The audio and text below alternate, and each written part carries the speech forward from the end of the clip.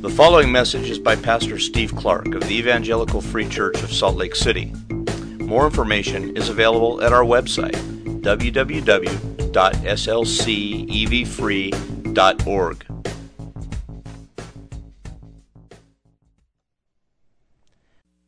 Father, as you took Paul to Athens and gave him these thoughts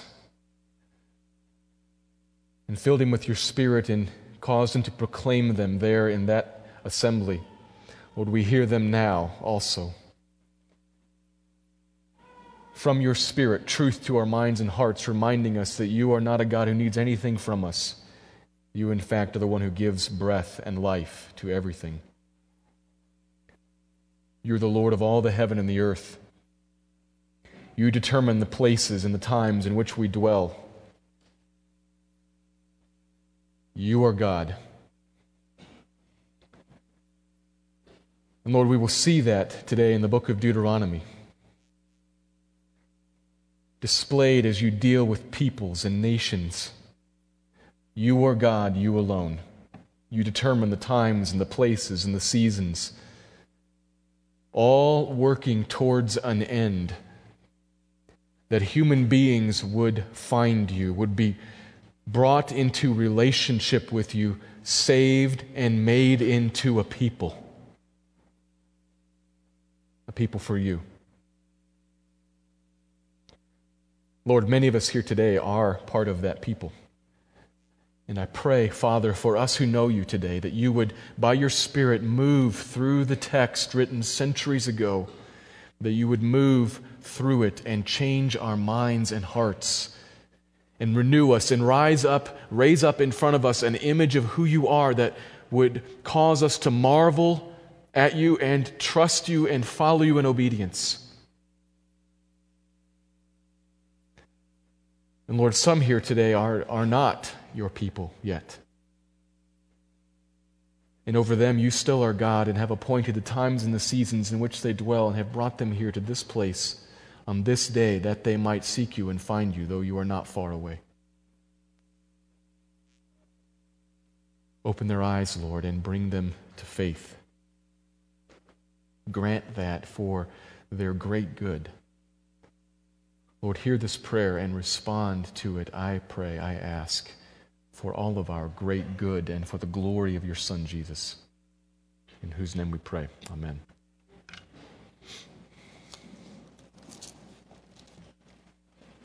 Today we turn our attention back to the book of Deuteronomy. We began a series on Deuteronomy several weeks ago, but then took 2 weeks off in honor of the Easter holiday, and so we're going back to that book today. And as you may recall, the whole book of Deuteronomy is actually a recording of a monologue that Moses delivered to the people of Israel as they stood on the plains of Moab, ready to cross over into the promised lands. This is all happening on one afternoon, one day. What he says to them there is more than just a rambling pep talk or some sort of a farewell speech. There is encouragement in it, and it is a farewell speech. This is Moses' final day with them. But it's much more than that. It's a treaty renewal ceremony. We talked about that before as well. Recall the different treaties of the ancient Near East, of the area around Israel, and all these treaties that sovereign powers would make with their conquered peoples. They all formed a certain structure, and the book of Deuteronomy follows that pattern very closely. Walks through the different pieces, and the first several chapters are the historical piece, kind of the background that explains how it is that we got to the point where we are. And then what will come up shortly is the issuing of the laws, the stipulations. These are the requirements for the people to walk with their Lord, in this case for Israel to walk with God. So this is a treaty that he's laying out before them. As we move into chapters 2 and then part of chapter 3 today, we're going to see more of this flashback. He's recounting the past. And the context for that, you'll recall, is at the end of chapter 1, the people of Israel had drawn up to the border, and God had commanded them to go in and take the promised land, and they had said no. And they had said, we do not think that's a good idea. We're not going to go in there. And God then passed judgment on them and sent them away to wander around in the desert until, as he swore, every one of that generation perished. That's the context for today. That's where we pick up with Moses' current listeners kind of coming into their own. The other generation has died off. They're going to come into their own. And so in one sense, this is a big chunk of history, but as is always the case, history in the Bible has a theological point to it. As we read through the passage, we're going to see the theology kind of rising out of the text. It's a long passage, it's all of chapter 2 and the first 7 verses of chapter 3. So I'm going to proceed as I'm going to read a part of it, pause and explain it, read another part and explain it, and then make a couple of overarching observations at the end. So let's turn now to Deuteronomy chapter 2, start with verses 1 to 8. Deuteronomy 2, verse 1. Then we turned and journeyed into the wilderness in the direction of the Red Sea, as the Lord told me. And for many days we traveled around Mount Seir. Then the Lord said to me, "You have been traveling around this mountain country long enough. Turn northward and command the people. You are about to pass through the territory of your brothers, the people of Esau, who live in Seir, and they will be afraid of you. So be very careful. Do not contend with them, for I will not give you any of their land, no, not so much as for the sole of the foot to tread on, because I have given Mount Seir to Esau as a possession. You shall purchase food from them for money, that you may eat. You shall also buy water of them for money, that you may drink. For the Lord your God has blessed you in all the work of your hands. He knows you're going through this great wilderness. These 40 years the Lord your God has been with you. You have lacked nothing." So we went on, away from our brothers, the people of Esau, who lived in Seir, away from the Arabah road, from Elath and Ezion-Geber. Verse 1 picks up with God's judgment on the people. He sends them away from the promised land back towards the Red Sea. It's like an exodus in reverse. They're going back towards Egypt, and they wander around there for many days, 38 years to be exact. It is many days. They wandered around in the wilderness until God said, "Okay, now it's time for take 2. The next generation." And he points them back. But now they're going to go a different way. They're going to pass through the territory that belongs to Esau. And that's verses 4 to 8. And as we come to Esau, what we see here is the first of 5 people groups. Throughout this whole passage, he recounts they're dealing with 5 different groups of people. And it's in those encounters that the theology of the text begins to rise up. As we'll read on, you notice that it reads a little bit like a travel log. They move from point A to point B, and this is what happened, and then point A to point B over here, and here's what happened. But if you compare Deuteronomy's account with Numbers, that has the same stuff happening, you begin to notice some differences that show an emphasis. First of all, you notice that the people groups are in a different order. They've been clustered in a certain way here in the book of Deuteronomy to point something out. And you'll also notice that there are a bunch of details in the book of Numbers that are entirely left out of Deuteronomy. For instance, the story of Balaam and his donkey takes up several chapters in Numbers, totally skipped in Deuteronomy. It's not part of the point. But there is a point that he's making. And you notice it as you read through. So, notice verses 4 to 8. What happens? Verse 4, you're passing through. These people are going to be afraid of you. They're going to be very tense, so be very careful. Verse 5, don't pick a fight with them. I have not given you any of their land because I have given Mount Seir to Esau as a possession. It's not for you, it's for them. Verse 6, you can purchase what you need to eat and to drink. Verse 7, because the reason that you can afford to do this, that you can buy rather than having to raid or to take it from them, is that I've blessed the work of your hands over these last 40 years in the desert. I've been with you and I've prospered you. So you have the means to buy from them, and you can do so trusting that I'm with you. I've provided for you. I'm going to continue to provide for you. Don't worry about spending your cash. I got you covered. That's the encounter with Esau. Edom is the people. Next, they come to Moab, verses 8 to 15. So we went on away from our brothers, the people of Esau, who lived in Seir, away from the Arabah road, from Elath and Ezion-Geber, and we turned and went in the direction of the wilderness of Moab. And the Lord said to me, Do not harass Moab or contend with them in battle, for I will not give you any of their land for a possession, because I have given Ar to the people of Lot for a possession. The Emim formerly lived there, a people great and many, as tall as the Anakim. Like the Anakim, they are also counted as Rephaim, but the Moabites call them Emim. The Horites also lived in Seir formerly, but the people of Esau dispossessed them and destroyed them from before them, and settled in their place, as Israel did in the land of their possession, which the Lord gave them. Now rise up and go over the brook Zered. So we went over the brook Zered, and the time from our leaving Kadesh Barnea until we crossed the brook Zered was 38 years, until the entire generation, that is, the men of war, had perished from the camp, as the Lord had sworn to them. For indeed the hand of the Lord was against them to destroy them from the camp until they had perished. The next come to the second people group, Moab, in verse 9.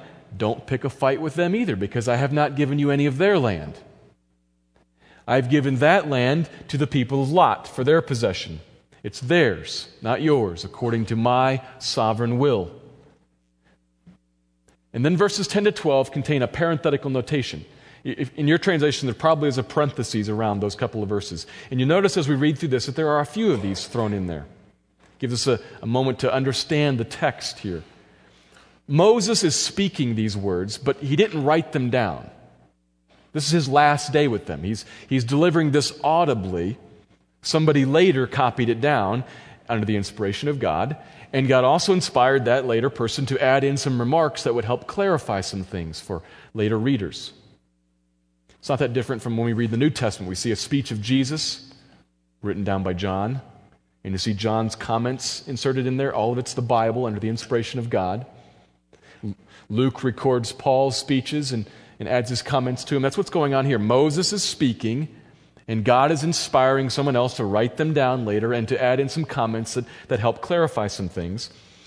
And this comment advances the theme a little more. You see, verse 12 describes this process of moving all these people around. And we saw in verse 5 that the Lord said, I gave the land to Esau. And then in this parenthetical comment, it says that Esau dispossessed the people from the land, just like Israel did with the land that the Lord gave them for possession. So what we have here, the Lord gives the land to Esau, Esau dispossesses the people. Just like the Lord gave the land to Israel, and Israel dispossessed the people. God's doing it, but people are doing it. Yes, people must be active. People must stand up, organize an army, and go to war. But that only works because behind it, God has determined to give the land to so-and-so and not to so-and-so. He's behind this, while people are also involved. So then he tells them to rise up and go across the brook Zered, which is the language of advancing forward to take the land. And they can go to take the land now because the time of the generation before has passed. They've all died out, just like he swore they would. It's now time to move forward. Verses 16 to 23, the third people group. So as soon as all the men of war had perished and were dead from among the people, the Lord said to me, today you are to cross the border of Moab at Ar, and when you approach the territory of the people of Ammon, do not harass them or contend with them. For I will not give you any of the land of the people of Ammon as a possession, because I have given it to the sons of Lot for a possession. It is also counted as the land of Rephaim.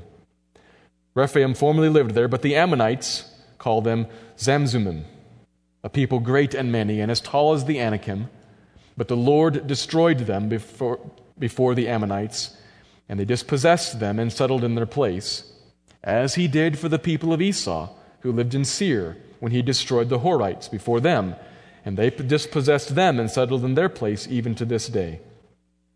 As for the Avim, who lived in villages as far as Gaza, the Caphtorim, who came from Caphtor, destroyed them and settled in their place.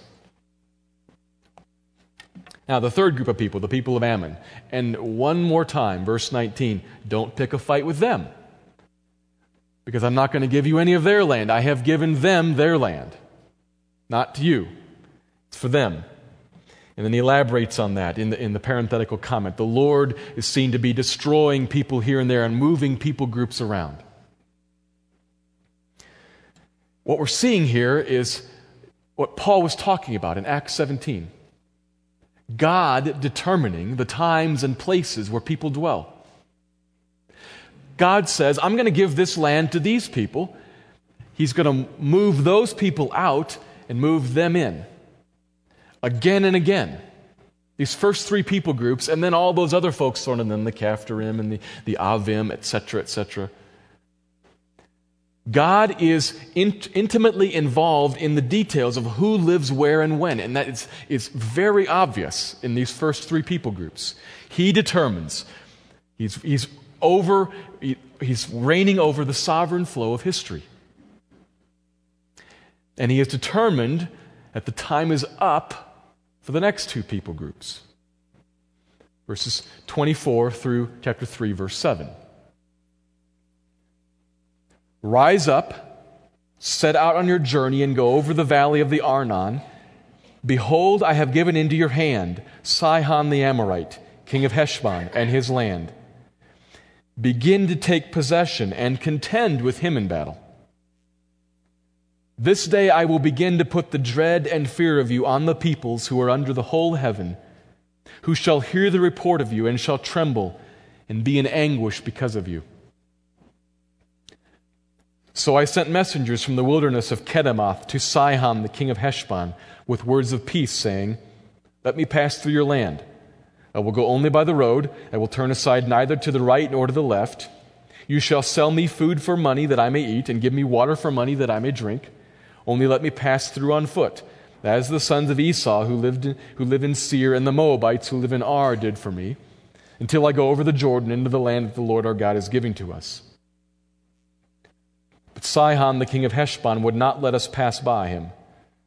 For the Lord your God hardened his spirit and made his heart obstinate, that he might give him into your hand as he is this day. And the Lord said to me, Behold, I have begun to give Sihon and his land over to you. Begin to take possession, that you may occupy his land. Then Sihon came out against us, he and all his people, to battle at Jahaz. And the Lord our God gave him over to us, and we defeated him and his sons and all his people. And we captured all his cities at that time, and devoted to destruction every city, men, women, and children. We left no survivors. Only the livestock we took as spoils for ourselves with the plunder of the cities that we had captured. From Aroer, which is on the edge of the valley of the Arnon, and from the city that is in the valley, as far as Gilead, there was not a city too high for us. The Lord our God gave all into our hands. Only to the lands of the sons of Ammon we did not draw near, that is, to all the banks of the river Jabbok and the cities of the hill country, whatever the Lord our God had forbidden us.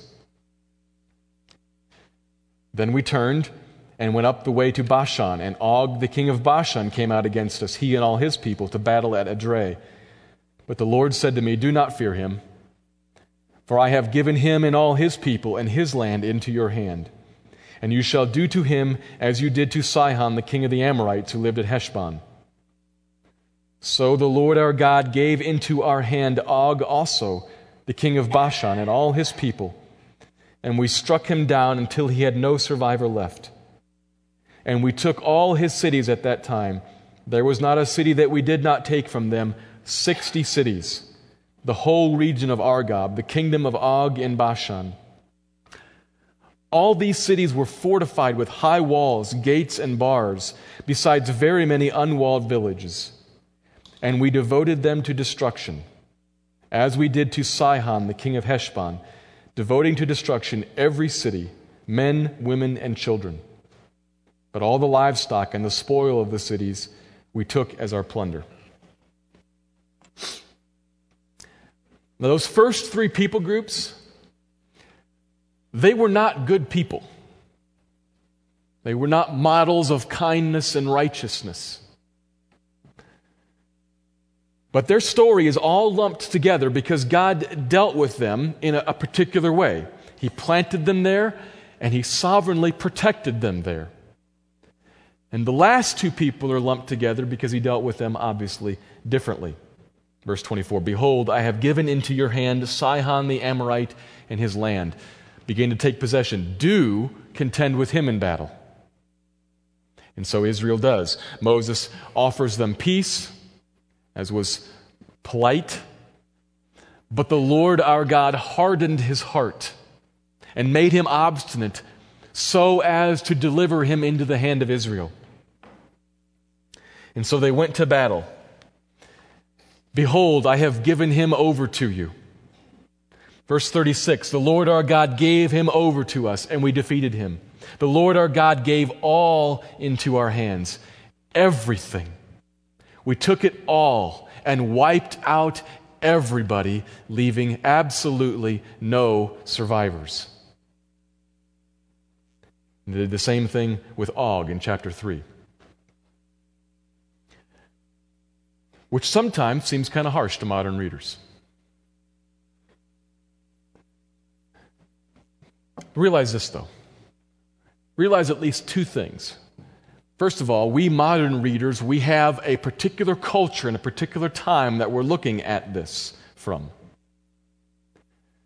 We don't understand, a lot of us don't understand what war always has been, and in many places the world still is. It's a fight to the finish. One side finishes off the other, either way. So we have a particular culture that we're looking through. But beyond that, we have to understand that this is the judgment of God. Everything that goes on in the Exodus is a physical occurrence that is mirroring a spiritual reality. And what God is showing here is what his judgment looks like. And it is absolute and total. Judgment is the absence of any mercy whatsoever. We know this by looking back at Genesis chapter 15. Genesis 15 is where God promises to Abraham. Well, Abraham is in the promised land. He says, I'm going to give you and your people all of this land. I'm going to give it to you, but not quite yet.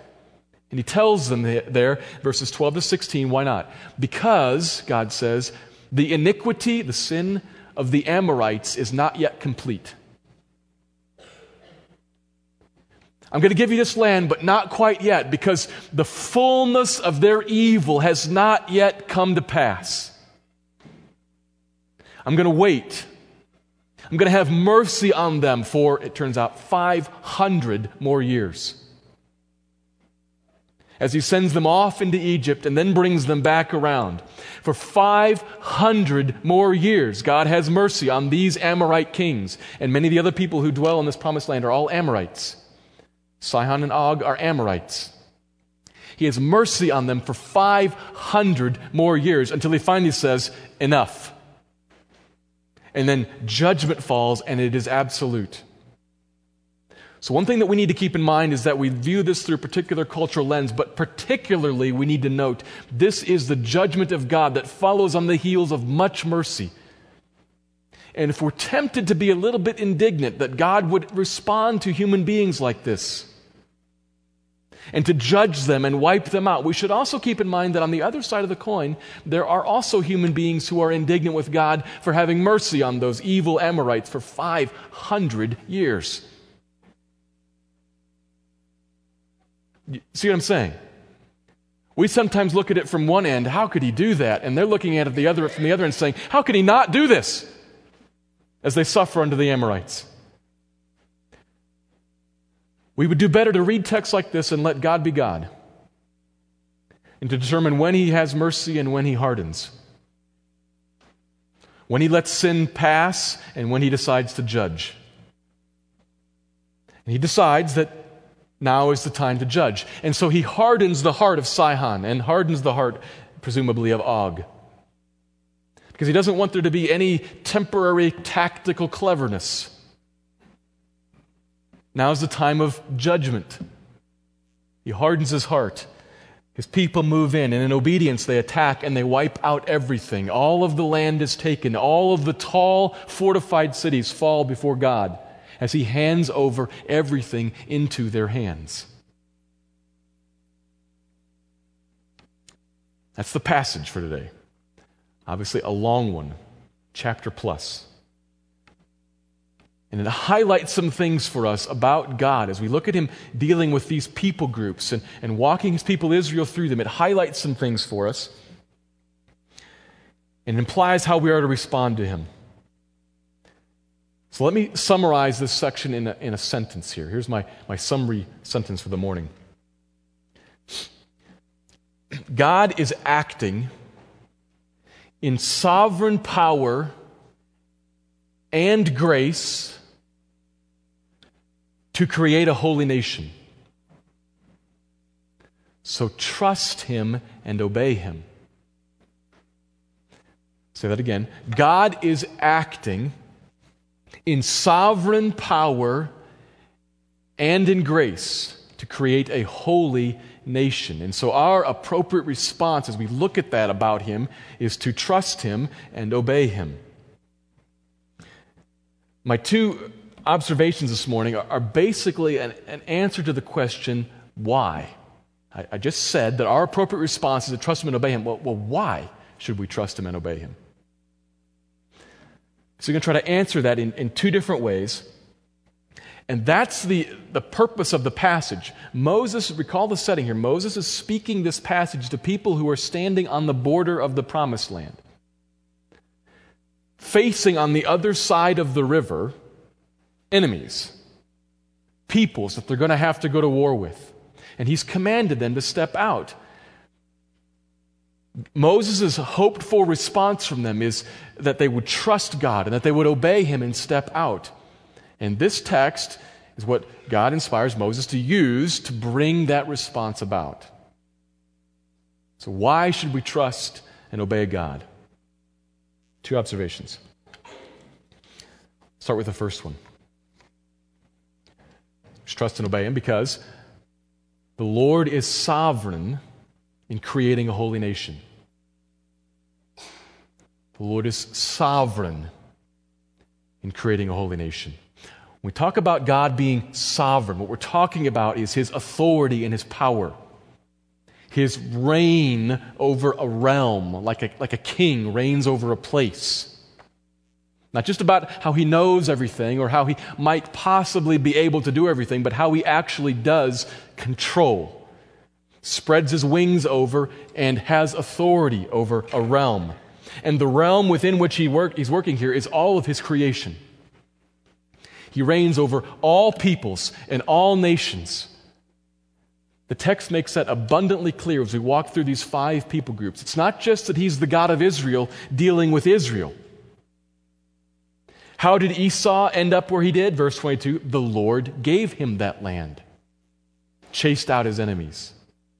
Same thing for Moab and Ammon. The Lord destroyed their former occupants, and the Lord moved them in there, and then the Lord protected them from his people Israel. He kept them there.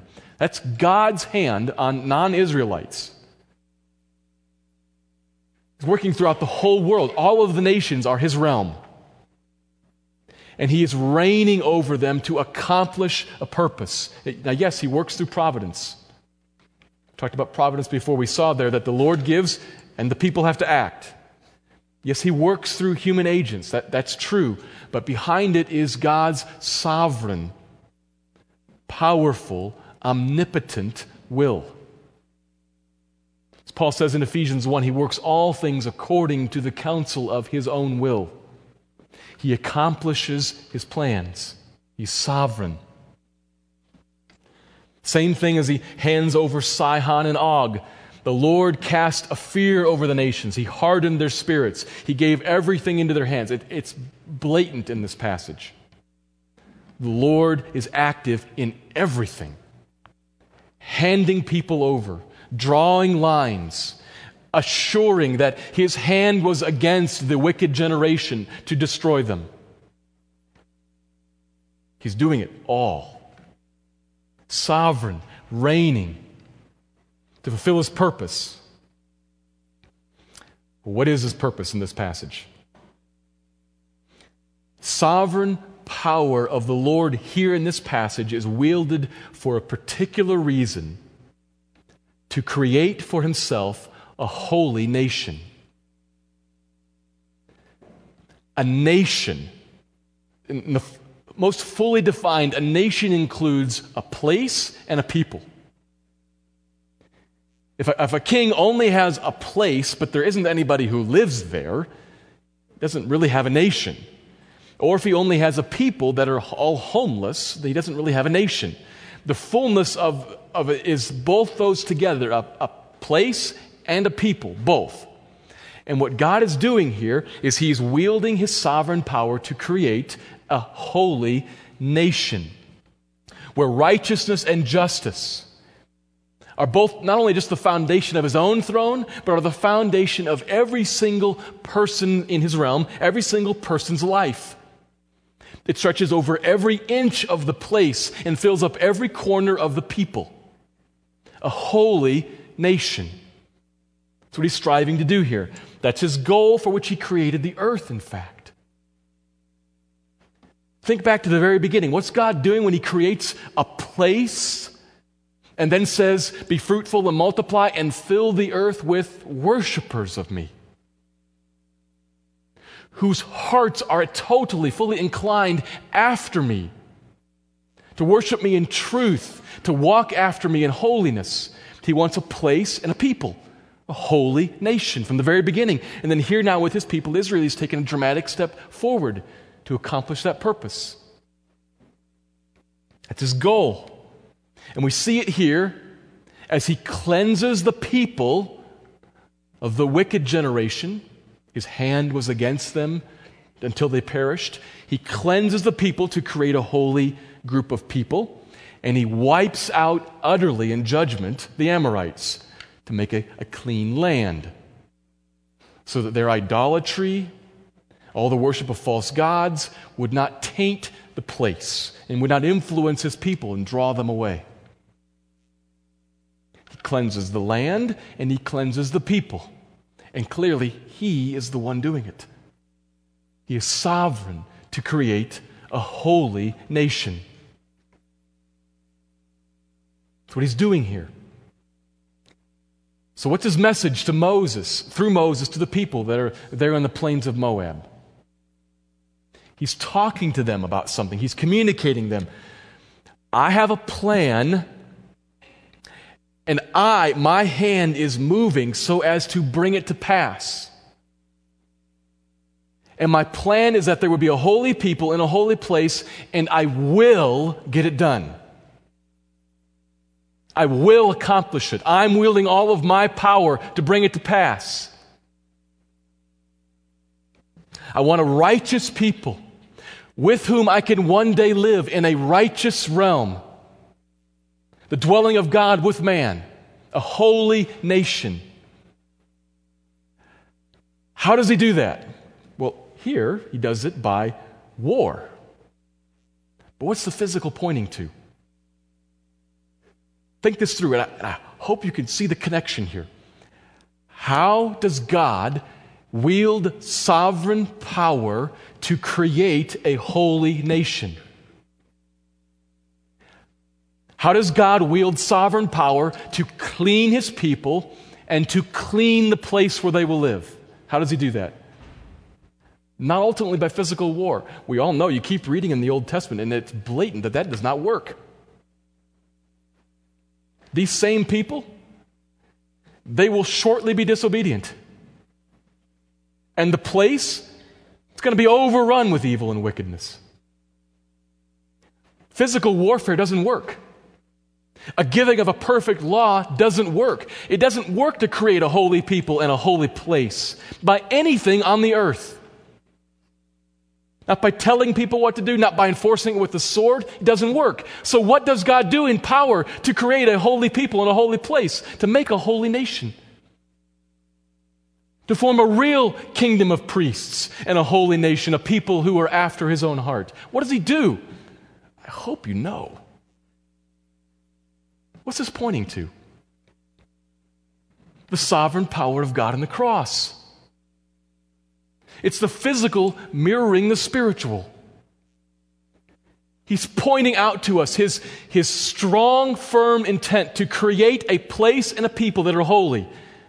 And we know it doesn't work. It's pointing ahead to what He does that does work. The cross. His sovereign power ultimately works through the cross to cleanse a people and to cleanse a place, where God then can dwell with people, and righteousness and justice will be the characteristic of their life, of their existence with Him, one day even of the actual realm in which they live. That's what the cross does. Most of us here realize this, I know. Some of us perhaps don't. What happens at the cross is that God in power has accomplished something that will cleanse people. And people need to be cleansed. We are stuck in sin. The Bible uses words like cursed. We are Sihon and Og, under the judgment of God, waiting for His mercy to wear out. He's patient for yet one more day, but how many more days? We're under His judgment, waiting. But graciously, He's done something at the cross that can actually change that reality, if you'll trust it.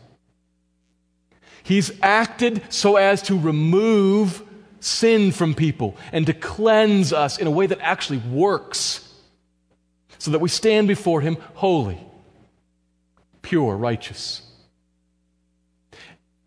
And in the resurrection from the dead, what Jesus shows is that He's actually sovereign over death even. Sin doesn't even conquer Him. Death can't even conquer Him.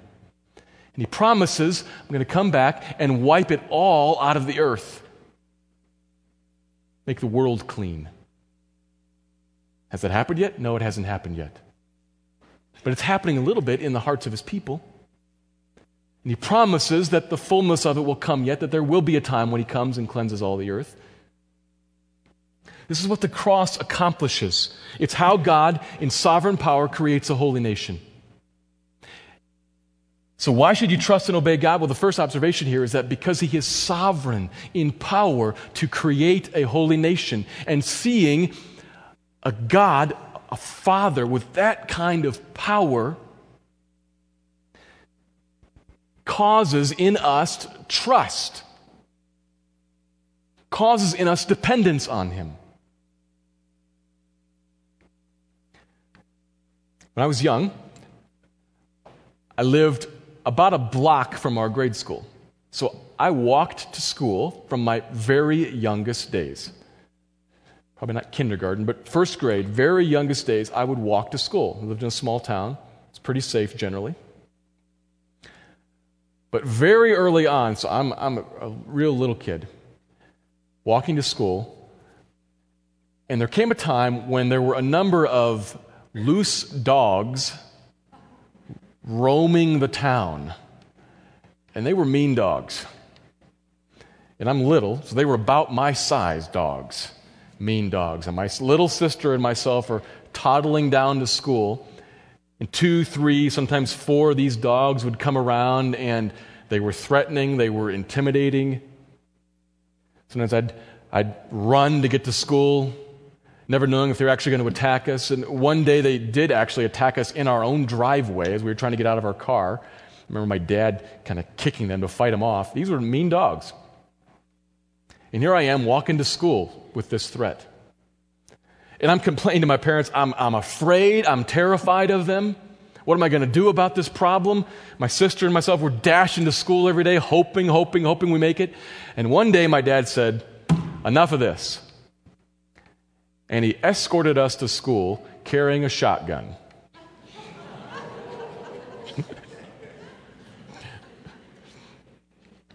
How do you think I felt? I was too old to be embarrassed. Totally safe. I stuck right by him, walked right behind him, and thought, here's my dad with power. We're going to make it to school. I'm safe. I see my dad's power. I'm safe. Now, the sheriff's deputy showed up shortly. True story. Evidently somebody had seen us walking down the street with a gun and called the sheriff. And So he showed up, and my dad had anticipated that and had brought along copies of the applicable laws and said, this is legal for me to do, look right here. And he said, I guess it is. And then my dad said, if you want to actually do something about the problem, though, it's a small town. We know everybody. We know whose dogs these are. Go talk to them and tell them to lock their dogs up or to put them on a leash, because if they come around and threaten my kids, I'm going to kill them. This is my dad saying this, and I'm thinking like, yeah. That's what I'm talking about. That's it. Absolutely. That's what my dad says, and I feel totally safe. What do you know? The problem went away. Why did the problem go away? Because my dad, in power, stepped in and fixed it. His power assures that I reach the goal of getting to school every day. You look at a strong father. I suppose a mother would work too, but it works better with a father and a gun, doesn't it? You look at a strong father who says, I'm going to act to make sure that this happens. And it does. And what wells up in me is a little bit of pride, but mostly confidence and rest. He's doing something to assure that this happens for me. God's the one who in power assures, I'm going to create a holy nation. It's not up to you. Thank goodness. We can't even make ourselves holy. He can tell us what to do, and we can't pull it off. We need Him to act, to make ourselves holy, and then to cleanse this place of evil, and to gather us together into a people who are holy. You see a father acting like that, and what rises up in you is trust and a desire to stick close to Him and not wander away. My dad's walking down the street. I don't walk through the alley. Right on the sidewalk with Him. It's obvious. If I have to throw in an if there because I'm working on a huge assumption here. It's an assumption that was true in my case. But I'm working on the assumption that the power that Dad is carrying there in him is good. Because we all know fathers who have a lot of power and have not joined that to goodness. Or are entirely indifferent and say, hey, fix the problem yourself, kid. Grow up. Seeing the power that's in the hand of the Father only generates in you, only motivates in you trust and obedience if that power is also joined to goodness. If it's not, it actually has the opposite effect and chases you away. We need more than just an affirmation of His power. We need clear evidence of God's goodness and grace. We're asking, why should you trust and obey God? Well, because He has power, yes, but is there grace and goodness in it? That leads us to the second observation. Surely we're to realize His power that's all over this text. But more than that, here's the second observation. The Lord is full of grace as He creates a holy nation. And I would argue this is more important because the grace tells us how He's going to wield the power. The most terrifying thing in all the world is an omnipotent, sovereign God of evil. Thank God that He is not that. He is an omnipotent, sovereign God of grace. Now, to understand this, we need to follow a theory here. So let me try to explain some things here in some steps. Following God is actually good for you.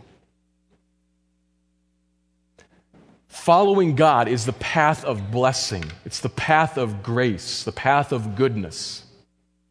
He makes a command, and on the other side of the command is blessing, not cursing.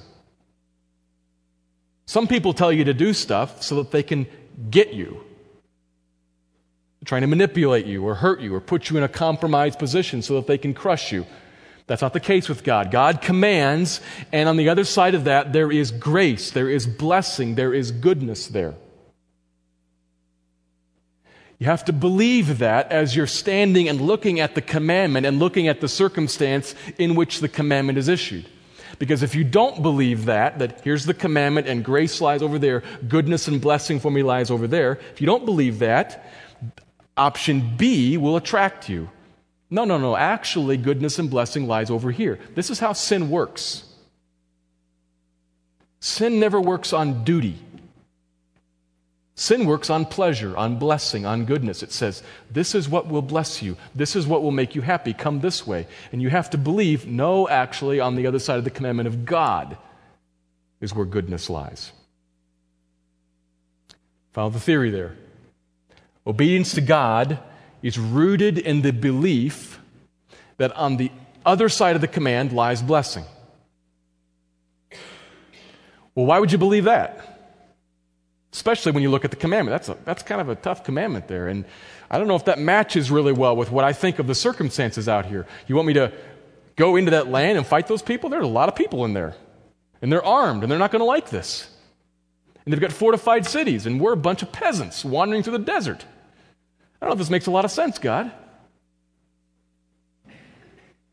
That happens often in life for us. We look at the commandment and the circumstances and say, oh, I don't know.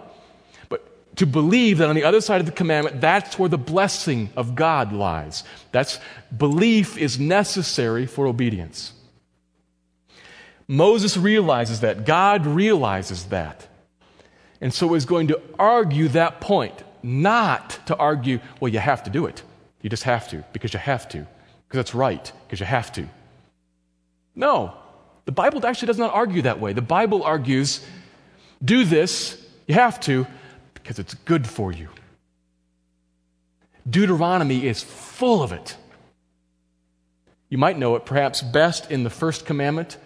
The first commandment with the promise. Honor your father and mother, that it may go well with you, and that you may live long in the land that the Lord your God is giving to you. What is that? Commandment, blessing on the other side of it. Honor your father and mother, that it may go well with you. If you believe that, that's what's going to determine, do I honor them or not? It's all over the book of Deuteronomy. Moses, working to draw out of these people trust and obedience so that they will believe God and cross the river and take the land, has repeatedly displayed this dynamic. What did he do in chapter 1? When the spies came back, afraid of all the people out there, what does he do? He doesn't just say, well, do it because you have to. He says, oh, come on.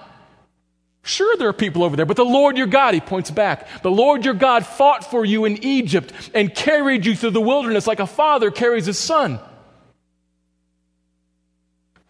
He points back at something, at God's goodness back there, his grace back there.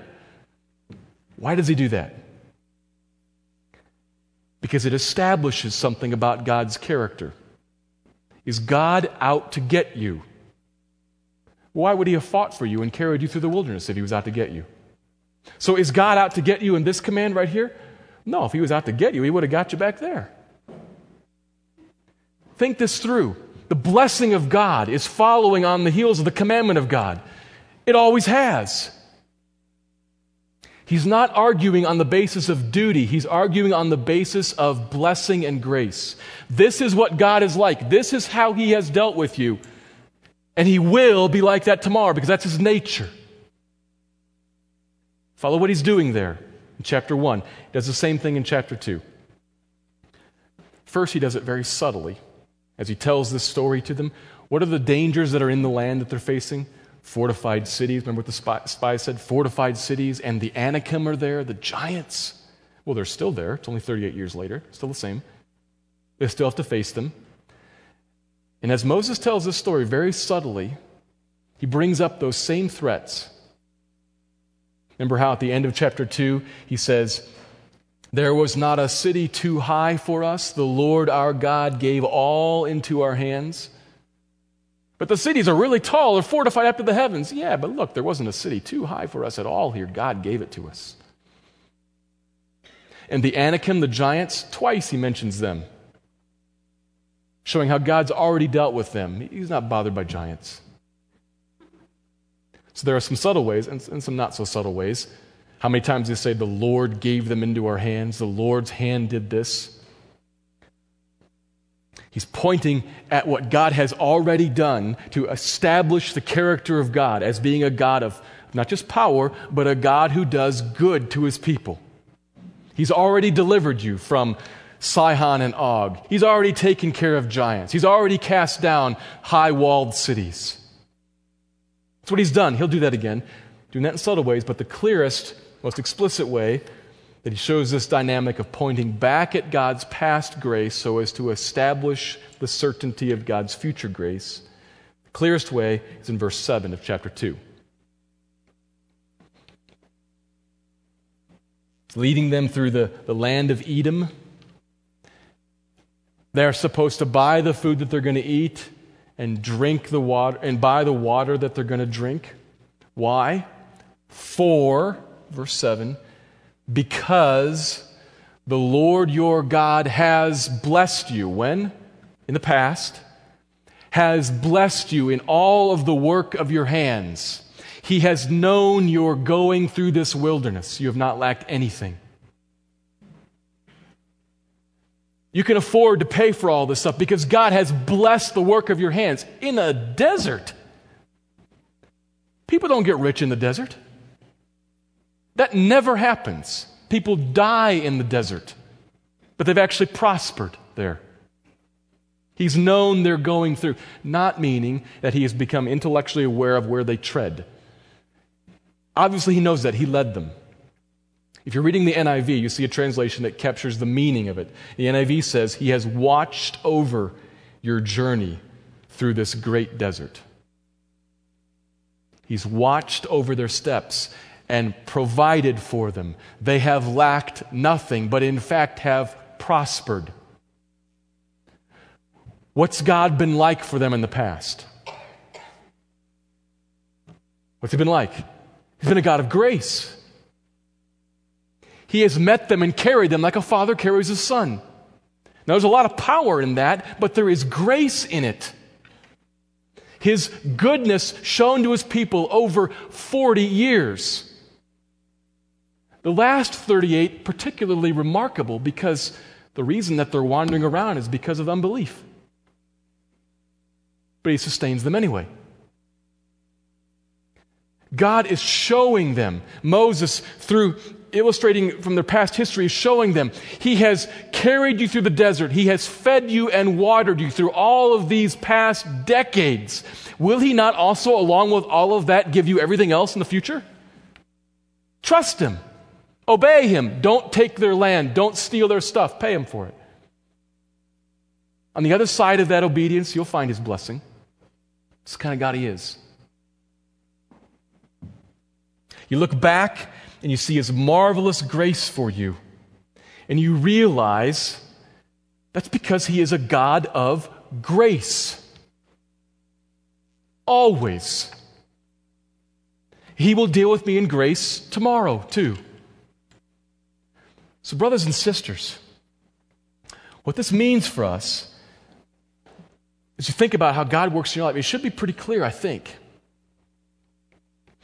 We should look at this and say, this is what God is like. He is a God of grace who deals with me, his child, now always in grace. Because of the cross, he has taken sides with me. And it's exactly the argument that Paul makes in Romans 8. I've already alluded to the verse. He brings this up with him. He points back and says, he's given you Christ, right? Right? Will he not also, along with him, give you all things? And what, in fact, can separate you from the love of God in Christ? Not famine, not nakedness, not sword, not financial crisis, not cancer. Nothing. That's hard to believe. Now, it's not hard to intellectually understand, I don't think, but it's hard to believe,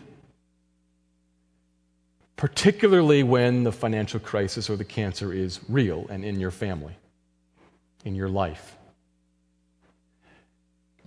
And I know that I am preaching this to some people here in this room who are dealing with this right now in their lives. Some people who will listen to it later are dealing with it right now in their lives. Dealing with far more than I ever have.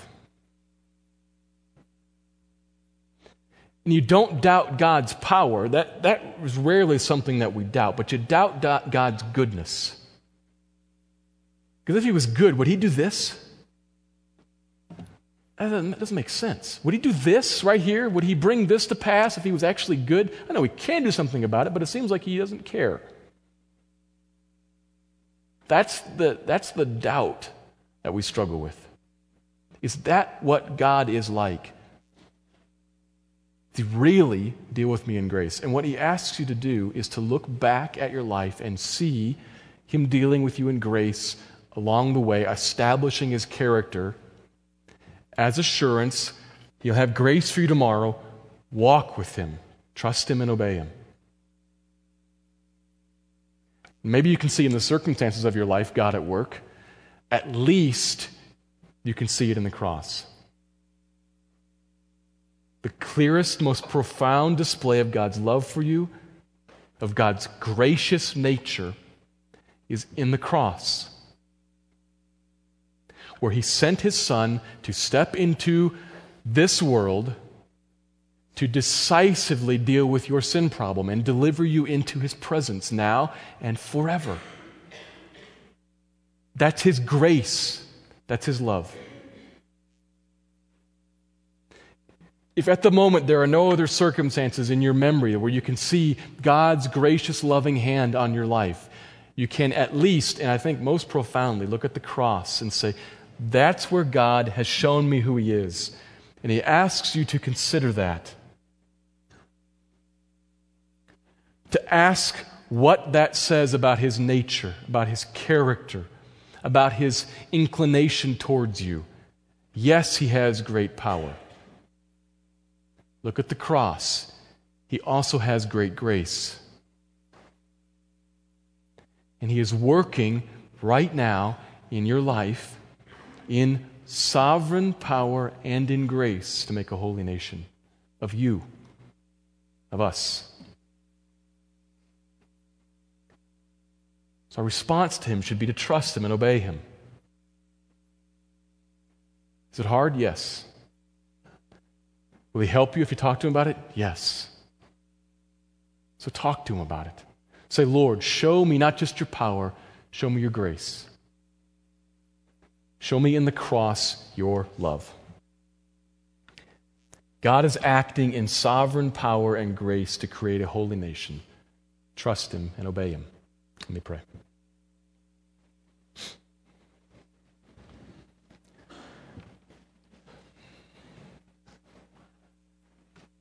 Father, we need help to believe. We need grace to believe your grace.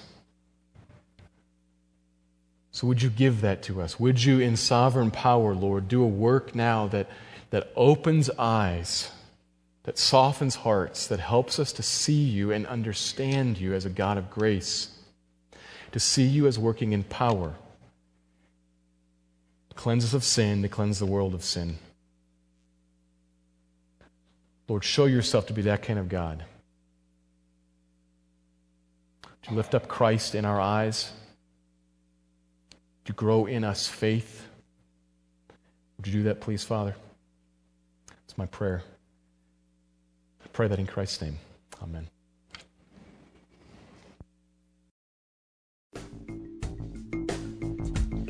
Thank you for listening to this message by Pastor Steve Clark of the Evangelical Free Church of Salt Lake City in Salt Lake City, Utah.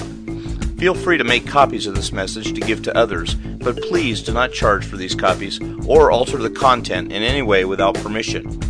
We invite you to visit our website at www.slcevfree.org or call us directly at area code 801-943-0091. Our mailing address is Evangelical Free Church of Salt Lake City, 6515 South Lion Lane, Salt Lake City, Utah, 84121.